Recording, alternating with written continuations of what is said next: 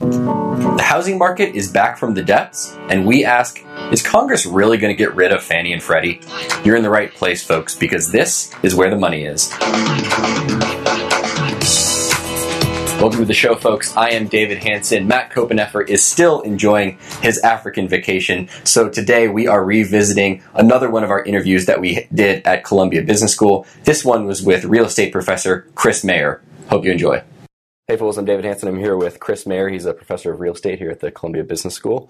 So first question off the top, Case-Shiller up 12% year over year. What's your first thought when you hear something like that? The housing market fell too far, and it's kind of recovering a little bit. And that's we're not going back into the bubble. I'm not in the sort of we're in another housing bubble sort of world. I think the market just really cratered, right? And we're starting to sort of recover. Now we could talk about which places, because I think if you're living in Las Vegas or Phoenix, I think you should not expect that house prices are coming back to where they were. Do some really, simple math. Take a place like Las Vegas where house prices fell more than 50%. And then you read a big headline that says, gee, house prices are up 30% this year. So if you do the math on the index, where do you go? Well, you went from 100 to 50, and now from 50, you're up 30%. That gets you up to 65. So it's not plus, minus 50 plus 30. It's actually the 30% is off a much lower base. So effectively, going up 30% makes a lot of headlines. It doesn't mean we're anywhere close to where we were before. Right. So still being down, some of the narrative out there is that America is moving towards a renter society. And we've seen firms like Blackstone, Silver Bay, American Homes for Rent, they're moving into the space as buyers and then operators and renters. Is this a model that you think could work? I think we should sort of separate the macro headlines about, moving to a renter society, which I think we're not doing, with the question of can these business models work well? So, historically, more than a quarter of single-family homes have been rented in some way, shape, or form, but almost all run by mom and pop sort of operators. So if you kind of ask, could somebody enter that business, consolidate that, run it more efficiently? The answer is surely yes. That was already true even with a home ownership rate in the mid to upper 60% range. So these businesses could work whether or not the macro story of we're moving to a renter society works. And I have to say my own view on that is a little more skeptical, which is, if you ask at a given point in time, is the percentage of people in their 20s going to be homeowners? Is that percentage going to go down? Absolutely. The percentage of people in their 30s who are going to be homeowners go down? Absolutely. Right. Over the lifetime, if you sort of ask, typical Americans, their lifetime homeownership rate is close to 85%. So the vast majority of Americans have been homeowners at some point in time. Do I think that's going to change? I still think at some point in their lives, the vast majority of Americans will still be homeowners. Right. So you've done some work on out-of-town speculators and coming in and how that can inflate markets like Las Vegas. Do you see those companies like a Blackstone? Do you see that as pushing housing prices too high, or is that kind of just the natural force is someone's going to come in and buy the house if it's a good deal? I mean, I think any investors coming into the market, what we did in our research basically showed that when investors come into a housing market, they push prices up. Frankly, for your aficionados, right, this isn't really news. When a bunch of investors come in, when there's a recommendation to come in, what happens? Prices rise. So that's not really rocket science. What is, and almost surely the influx of investors has raised house prices off of the floor that they were before. That doesn't necessarily mean that they're a bubble or that investors are sort of paying crazy prices for things as well. It really depends what's behind the business model. If the model is I'm going to buy and flip, lots of people have gotten into trouble with buy and flip models for housing because you have to time it right. And frankly, it's very expensive to hold them and renovate them and do all this stuff. If the idea is to build a business that is a long-run operating business, that's a different business model. I think there are going to be people who succeed at building that business as a whole, just because you had so many mom and pop shops who were not terribly efficient who were doing this before. Right. So there's been research done, academic research. Shiller's gone back and said, well, real home prices over the course of time, they basically stay with inflation. We shouldn't expect huge gains in home prices.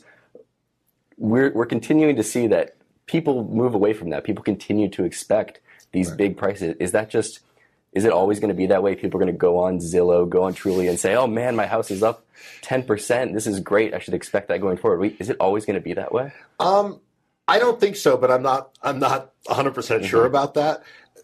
The surveys that Case and Shiller done are really interesting. When home prices are rising, people are all about what their home is worth. And their surveys show that. When home prices are flat or falling and you ask people what their home is about, it's a place to live.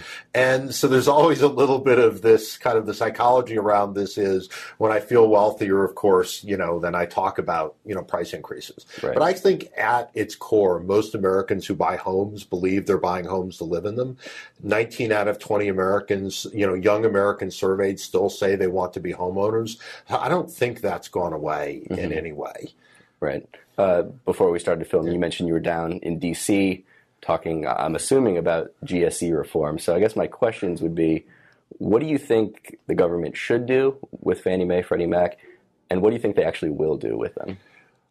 Should do is easy for an economist to answer. Will do, even the best political scientists don't know the answer to that question. The should do part, I think the Corker-Warner bill is not is a really good start on the legislative front. It fits the basic principles, which is it's a path for the U.S. government to withdraw its footprint, and it has it such that lenders who are in the market are going to bear some risk associated with the mortgages that they make. And to my mind, that's one of the big problems is when you have a lender making a loan where they have no stake in the outcome. We sort of know that, the heads I win, tails, taxpayers, or somebody else loses, even if it's not taxpayers, is not a very good lending model. So I think that's, to my mind, that's a really good approach to thinking about GSE reform. Right. Will it happen? At the panel today, Senators Corker and Tester both said, yes, we think there's a real shot at getting this out of the Senate and even having the House pass something. But I'm no prognosticator. I certainly, betting on progress in D.C. strikes me as one of the more challenging kind of bets for anybody to make, especially an economist. So we're an investment company, and there's been some investors out there, Bruce Berkowitz, some retail investors that have come out and bought the preferred shares of Fannie and Freddie and also the common share. What do you say to those people? Do you think that's a reasonable bet, or do you see that as kind of just a straight-up gamble? I mean, look, the U.S. government has all sorts of rules about how they can pull all the profits out of Fannie and Freddie. This is really a bet that you're not going to see GSE reform that wipes them out, and it's a big and, also that that the way conservatorship was set up was done in a way that was not going to pass muster. So their litigation is going to sort of prevent the federal government from sort of scraping all the profits and moving it back into the Treasury. So it's a two-pronged bet. I'm not a lawyer. I have no view as to whether, conservatorship was done in a way that, would allow this to happen or not. The political process, frankly, I think most Americans do think Fannie and Freddie should be eliminated. So on that vote, I know what the political pressure is, but if the bet is that nothing will happen in D.C., there are many, many people who have done very well on the bet that, even if something should happen in D.C., that it actually won't. That one is always there's always a reasonable chance on that. Right. And one of the things that when they're talking about GSE reform is they say we've got to keep the 30-year fix. That's crucial to the economy, crucial to the housing market. But if we look outside the U.S., there are countries with higher homeownership rates. Do we need the 30-year fixed mortgage? You are completely correct. If you look globally, very few countries have a 30-year fixed rate mortgage. Many countries have homeownership rates higher than the U.S. Do we need it? No.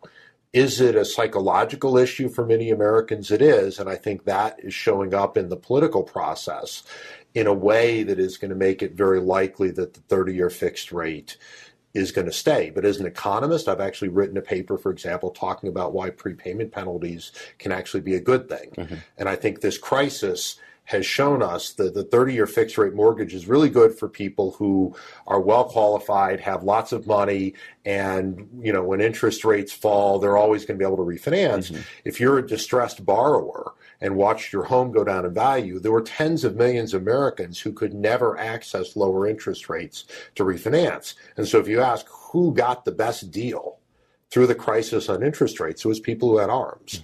And so at the end of the day, what do I advise people? I think an ARM is a good product.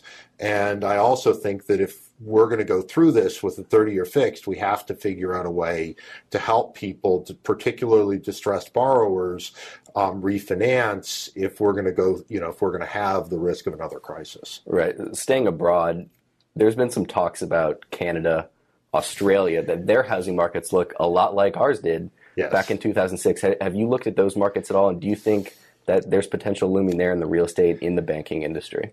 So I'll give you an anecdote. I traveled to Canada last summer. I've spent a bunch of time traveling different parts of the world. So when you ask about global stuff, I've become very interested in learning about what other people do, because I think that's really important. So I was traveling last summer to the University of British Columbia to give a talk. And I'm going through customs. Custom officer says, what are you doing in the country? I'm going to the University of British Columbia. What are you, a professor? What are you going to talk on? I'm talking on the housing market. And he looks at me and says, do we have a housing bubble here in Vancouver? So, it reminded me the last time somebody asked me that question was a CNBC cameraman in 2005 who was telling me about the third home that he was about to purchase. So it had a little bit of that feel. So, there's always this sort of, when people are really nervous about a bubble, there's probably at least something there, not when it's economists, when it's ordinary sort of people. So I think there are a lot of people who are worried about Canada right now. And I think also Australia has, people who are concerned about the level of house prices. In fact, unlike the previous time when when people didn't take into account housing in the banks, you've seen some of the Canadian banks get downgraded, for example, because of concerns about risk in the housing sector. So I do think that there's concern there. I'm not close enough to it to sort of say, yes, the bubble is going to crash on the state, but there are enough kind of signs out there that people certainly have to be aware of those issues. Stepping back and just looking at the broader housing market, there's a lot of metrics that come out. We have housing starts, applications, mortgage rates. I get calls almost every other day to some new statistic come out. Do you think do you think this is a really big deal? And sort of like weekly unemployment claims, they bounce around a lot. Who knows? So I guess that would be is there one that's more important than the other, or are they all kind of just noise and the long-term trend is really the story? I think, the monthly data still have an element of noise to them. Case and Shiller has reported that the seasonality doesn't work so well in their indexes. Zillow, I think, also has very good indexes that if you ask me kind of what do I use in my research, they have very good data that I, use a lot, and I don't have any, shares in Zillow for full disclosure. But I think in general, it's the sort of putting together all the pieces. So if you ask me one thing that I think is, if you were sort of asking me, what do I think is going to be a really important issue for housing, it's household formation. We've seen, household formation levels that are at, I want to say all-time lows, but incredibly low levels. Even coming out of the recession, people are living at home, doubling up, tripling up. People are getting married later, having kids later, all this kind of stuff. And that's really the demand side of the equation for housing. So I still am a straight fundamentals kind of guy, and I worry a lot about that. I do look at sort of the composition of who's buying. If you see a lot of cash purchases, that tells you something, because ultimately housing has to be occupied, and you have to kind of work your way through that picture. And, obviously prices and percentage of people underwater also matter. So those are some of the things that I look at. And of course, housing starts. But so the formation is the demand side, and the housing starts kind of the supply side. The supply side, yes. Which we've been trending below kind of what we're going to need to keep up with the historical rate.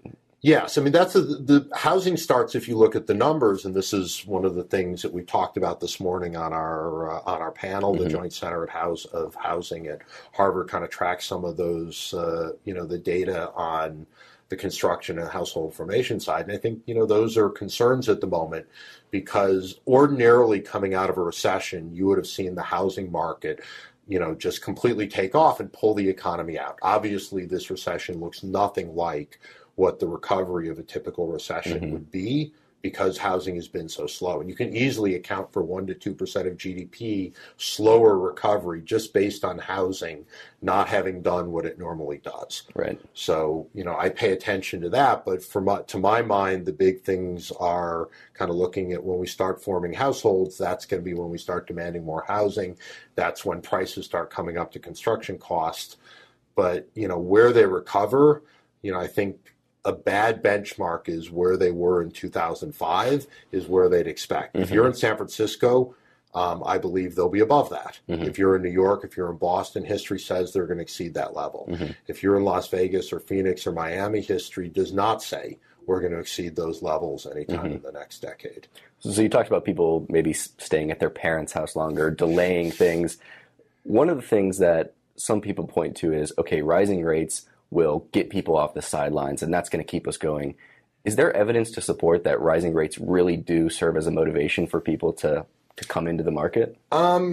It's certainly, I wouldn't even call it an urban legend. It's what, just a myth. Real estate brokers and mortgage brokers both say it. There's probably something to that view. I haven't ever seen a study on that. Obviously, it's sort of not, it can't be a long run thing because obviously rising rates make housing less affordable and are going to push down prices. But in the short run, we all understand people need motivations to do things. Certainly your listeners understand that in the investment side, that there are triggers that push people into things that aren't necessarily, you just don't know when the low is going to hit.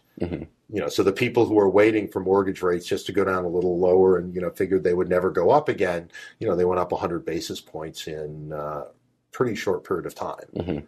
You mentioned Zillow, I mentioned Trulia earlier. When you look at those type of companies, the tech type companies, do you think there's a fundamental change in the way we could get mortgages, go through the housing process in the next 10 years, 15 years, or is it going to look the exact same? You're still walking into a mortgage broker, going through that whole process. It just seems like a process that is ripe for disruption. There's a lot of layers to the process. Do you see evidence of that changing at all in the future? I mean, I have to say, I have enough gray hair to remember when people first called the death of the mortgage of the real estate broker industry, and that death has been called many times, and it hasn't happened yet. That does not mean that technology hasn't fundamentally changed how things are going, and you just got to believe that technology is going to push down the cost of buying and selling a home and of getting a mortgage. Right. And there's no question that technology could help people a lot.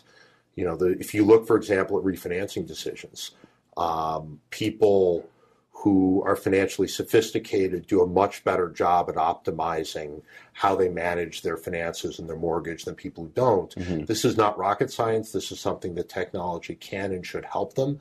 And so do I expect that to happen? I do. So I expect those industries are going to continue to be affected to an enormous degree by technology. And it already is, but it's going to continue to push down prices. And, that's a good thing for consumers. The upside, the challenges, there's still regulatory challenges associated with the mortgage process that haven't been resolved.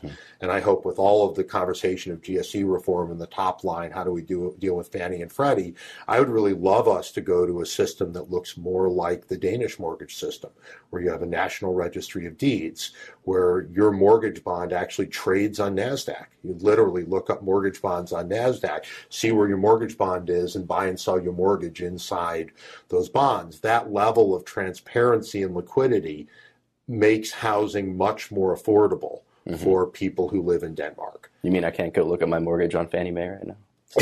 Not available? They're starting to put some of the data available, but you can literally look and you can buy your mortgage out of a mortgage bond. And if a mortgage broker originates a mortgage in Denmark, they price it off the market that day and put it into the market. There's no, having this thing sit on a balance sheet, all of these kind of inefficient things. So there are real opportunities for us to use technology in ways that I think would make the system more efficient and would also be very consumer friendly in helping people make better decisions. And so you got to believe that that people are going to be developing systems to do that. And it's not only the ones you named, they're going to be personal finance sites, which are going to really help people do a better job of managing their finances. And those personal finance sites surely are going to start incorporating mortgages as part of what they do. And you've seen Zillow and Trulia jump into this business as well. I really think that part of it is just getting started. Great. Thanks for joining us. Sure. Happy to come.